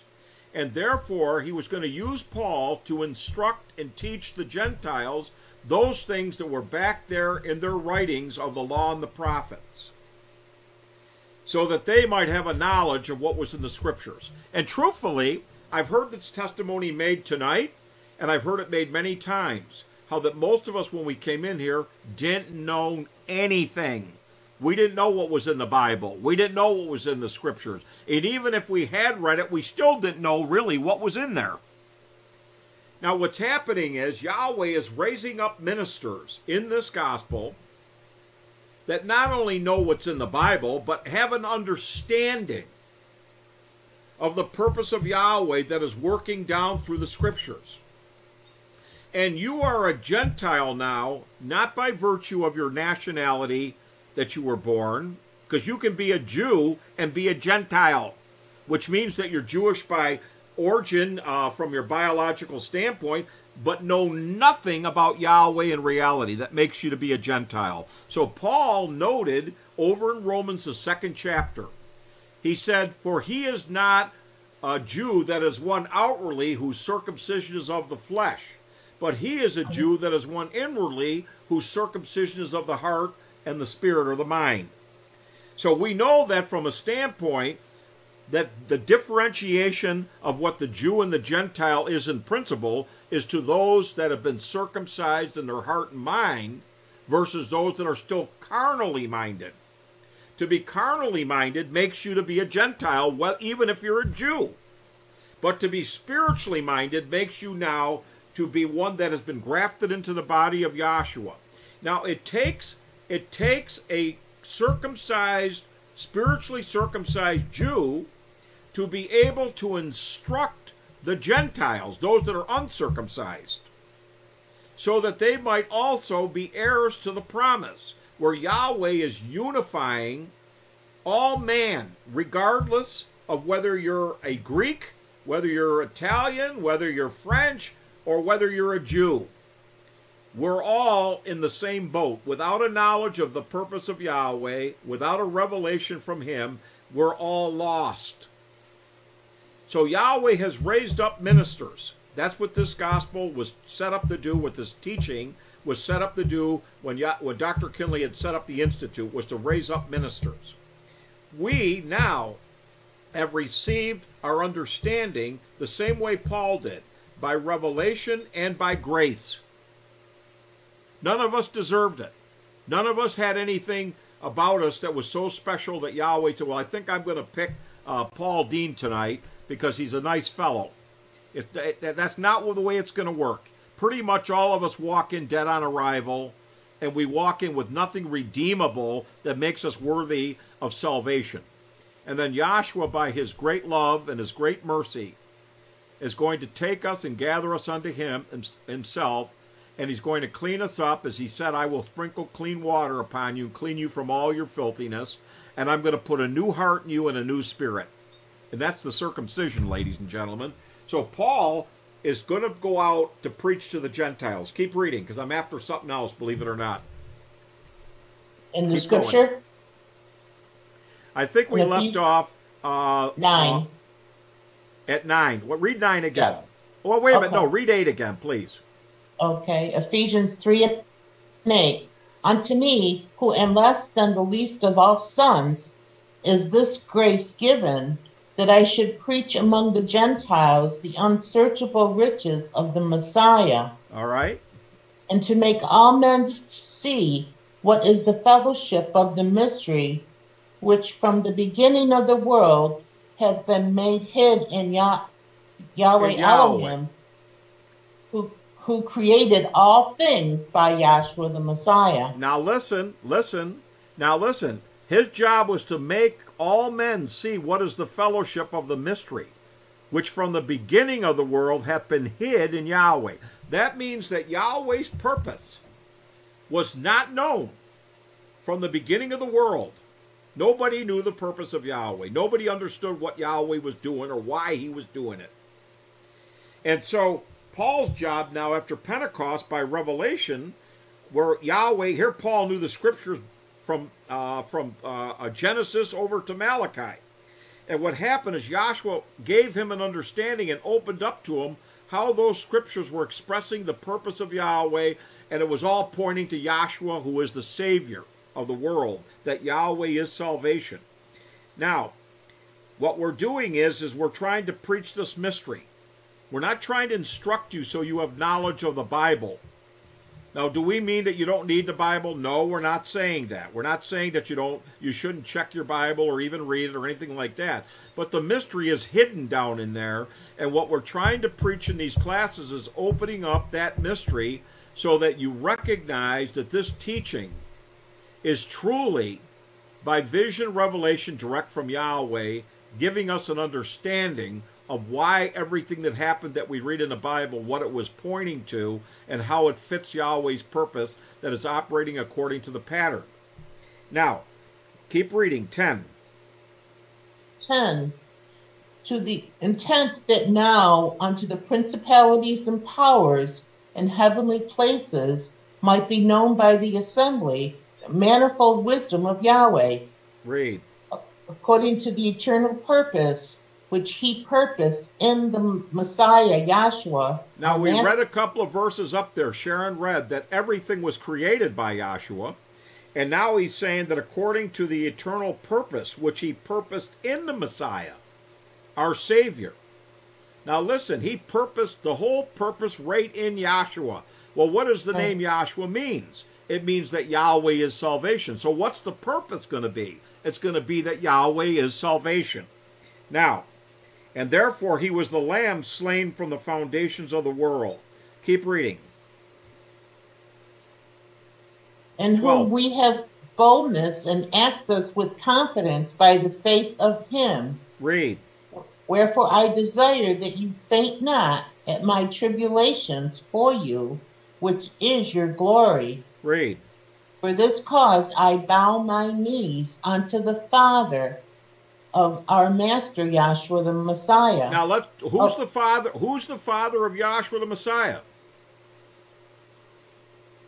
Well, I want you to know that the Father is Yahweh, because Yahshua, now there's a transcript where Dr. Kinley talked about, and I thought this was very apropos the way he explained this. He said, now the Christianity dates everything by that happened before the birth of Yahshua. They call it BC. He said, now I want you to know, Dr. Kinley said, that there's no such thing as BC. In other words, he went in and explained that Yahshua was the firstborn of all things. The first thing that Yahweh created or formed was Yahshua. This is before there was an angelic creation, a physical creation, or anything else. All there was Yahweh. Greg, blow up the elementary chart there, please. Now, what you're looking at in that first circle up there on the charter, pattern, or plan of salvation is you're looking at Yahshua before there's any angelic or physical creation. Because he's going to create these things in the first age. Yahshua was formed before the first age. Yahshua was not made during the first age. He is before all things, and he is the creator of all things, which means that once Yahweh formed Yahshua, or as Doc once said, when he created Yahshua, or Yahweh Elohim, went out of the creating business. Now, he went out of the creating business from pure spirit, but then Yahweh was that which was in Yahshua, creating both the angelic and the physical creation through Yahshua the Messiah, or that which he formed. Now, that's in a transcript, by the way. I didn't come up with that on my own. Now, what I want you to see is that Yahshua, you can't give him a birthday like December 25th or even June 6th. Why? Because when he was created in the realm of eternity. And Paul was talking about how that there were three ages dealing with the realm of time. The antediluvian, postdiluvian, and present age.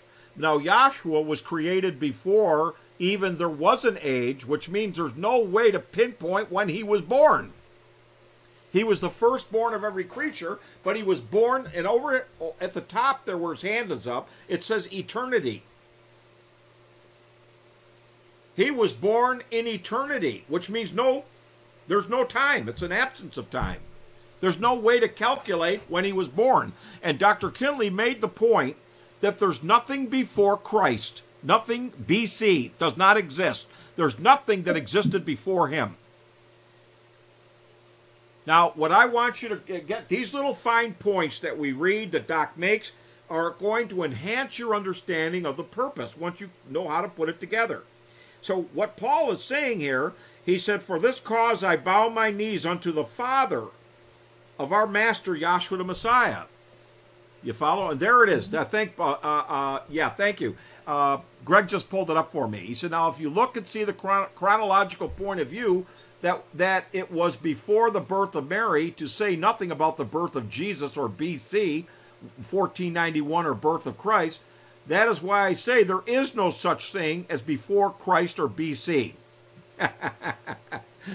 He's a master. Dr. Kinley was a master at really getting your brain to think, to really analyze out and think about the things that we have accepted before we came down to this teaching, and what we understand now transcends every doctrine, every religious teaching in the world.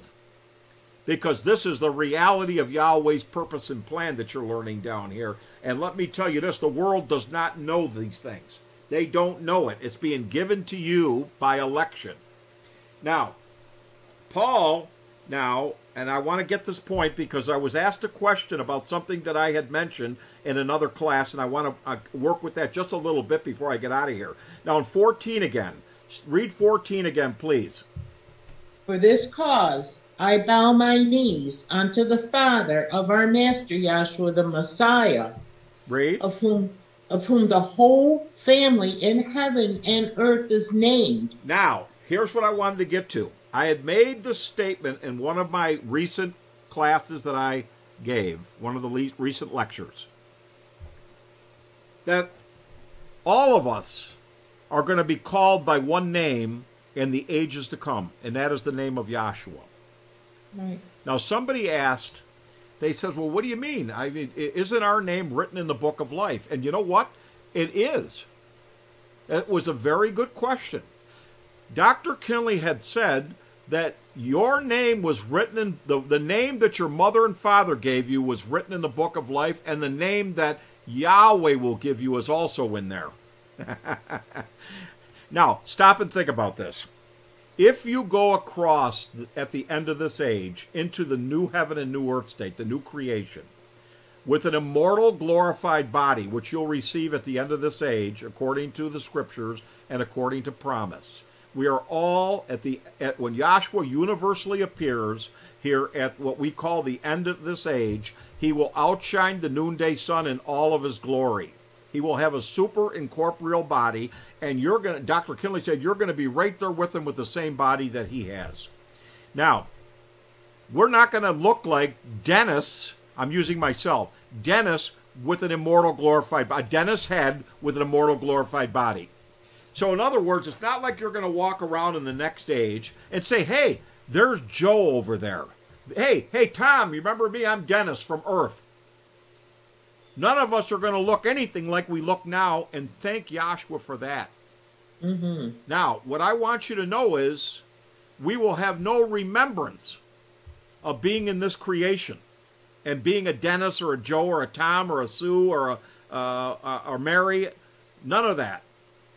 Now, in the book it talks about in Revelation, I think it's the 2nd chapter, where he talks about how he will give us a new name. To him that overcometh will I give to eat of the hidden manna, and I'll give him a new name. Mm-hmm. Now, the name of the whole heavenly host that are gathered in Yahshua, I'm talking about the angels and us here that are being gathered in him, will be known by the name of Yahshua. That is our name. Why? It's a family name. Now, I want to use an example of something.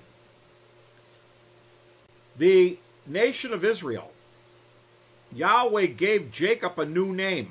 His name was Jacob, and he changed his name to Israel. But that nation of Israel was the nation that was to go into the land of Canaan and receive an inheritance. Now, when they went into the land of Canaan, the name of the land was Israel.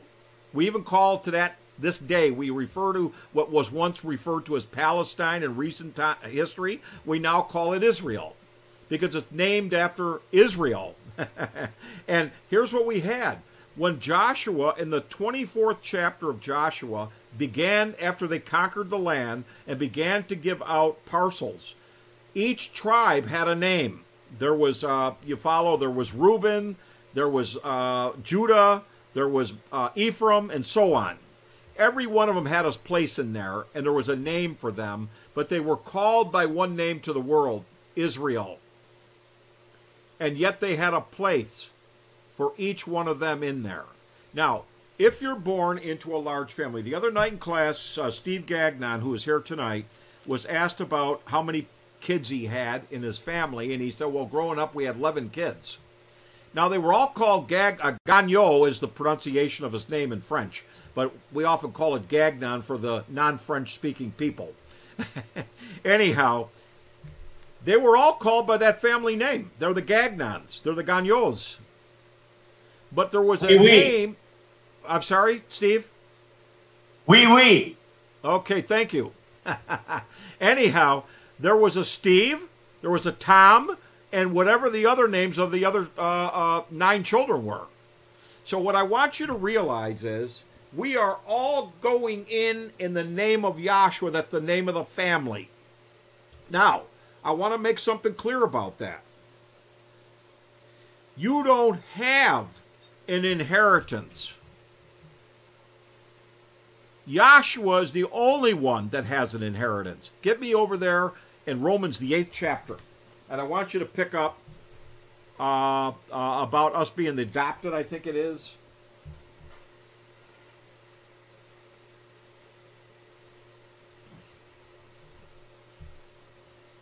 Oh, let me see if I can find it. Romans 8. Let's see here. Children of heirs, the 17th chapter. That's what I'm after. Romans. Oh, go ahead, Sharon. Romans 8, I'll pick it up at 16. The Spirit itself beareth witness with our spirit that we are the children of Yahweh. Right. And if children, then heirs, heirs of Yahweh, and joint heirs with the Messiah. Let's stop right there. Now, we're heirs. This is the paradox of this whole thing. I told you didn't have an inheritance. I don't mean you have an inheritance of yourself because you are owed something by Yahweh. People think they're going to earn their way to heaven in the world. That's why they're out there doing good deeds, thinking that so I can go to heaven. Your only hope of glory is that Yahshua be in you. Why? Because he is the heir of eternal life or immortality and of glory. You didn't do anything to deserve any glory, but Yahshua did. And he said, Father, glorify me now with the glory that I had with thee before the world was. Now Yahshua will be shown in all of his glory at the end of this age. And he obviously deserves to be glorified for laying down his life for us and suffering the death of an outcast dog and doing the will of Yahweh unto death and total obedience and love of the Father. Now listen, we are joint heirs with him. Now, what I want you to understand is that if your father had your grandfather was a very, very wealthy man and had acquired an empire, and he leaves it to his only son, which is let's say it's your father, the inheritance is given to him. Now he can then give a parcel of that inheritance to each one of his sons or daughters, whatever the case might be, as he sees fit according to his own will or purpose. Now Yahshua has the inheritance, and we're joint heirs, meaning we're getting an inheritance through Yahshua by him clothing us in his own righteousness and calling us sons and giving us his name. Now, when you look at the will, it doesn't say the will and testimony of, let's say your last name is Smith, of the Smiths and whoever else wants to jump in. The whole testimony or the will, the last will and testament, is for the Smiths and the Smith only. Mm-hmm. Now, unless you have that name of Yahshua written in your heart and mind, unless that name be engraved in your heart, just like on the the plate that went on the priest's forehead when he went in the most holy place, it said holiness unto Yahweh. And Dr. Kinley said it also said holiness unto Yahshua. Now listen, if you look at how that plate was made, it was engraved like a signet. Now a signet, if you've ever seen a signet ring, it has a part of it that sticks out that you could put it in wax and then put it on an envelope, and it'll make the seal or the symbol of that ring that shows it's officially sealed. Now Yahshua, that name, when that priest put that plate across his forehead, he tied it behind his head with two ribbons. And when he pulled it tight, that was engraved in there, so on the back side, those words were sticking out. so that when it pressed against his forehead and when he took it off, that words were really indented and engraved, in a sense, right in his forehead. Dr. Volpe, 5 minutes. Thank you. And the reason why it's so important is because this name of Yahshua has been preached to you about how it's your salvation. And to some people, it's not been engraved in their forehead because they gave it up for another name like Henry. Yeah. Or Dr. Kinley. That's not the name that was engraved on that plate. The name was Yahshua. Now that name has got to be written in your heart and mind. Why?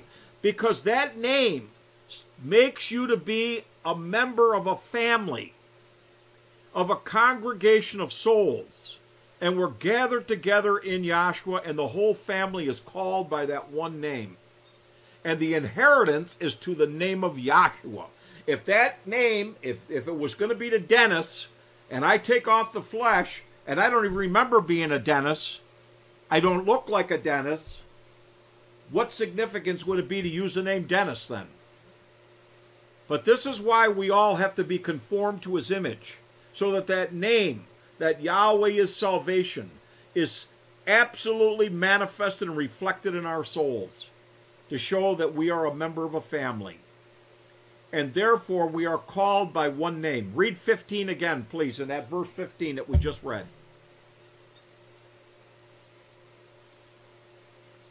In our scripture reading. Romans 8:15 or Ephesians? Okay, Romans, not Romans 8:15, Ephesians 8, Ephesians 2, 3:15. Excuse me. Read 14 and 15, please. Ephesians 3:14. For this cause I bow my knees unto the Father of our Savior, Yahshua the Messiah. Now remember in Philippians, Paul wrote that to the name of Yahshua, every knee is going to bow. Now Paul talks, when Paul heard Stephen preaching the gospel above Yahshua the Messiah, he refused to bow to it. And Yahweh, Yahshua, knocked him down there on the road to Damascus and caught him up in the spirit. And Paul was subdued. He became a prisoner. He would do whatever Yahshua asked him now, and that name was permanently ingrained into his soul. And now he says, for this cause I bow my knees unto the Father of our Savior, Yahshua the Messiah. He is now bowing to those names. Read. 15, of whom the whole family in heaven and earth is named. And that's what the family is named. It's named Yahshua. That's the new name that it talks about in the book of Revelation, ladies and gentlemen.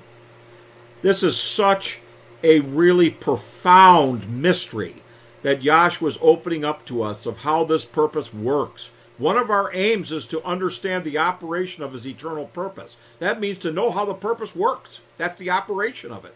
And that's what we're learning in class. We're learning how the purpose works so that we're able to explain these things and express these things in a way that it will make sense to you and that you'll say, gee, that was pretty simple. Why didn't I catch that before?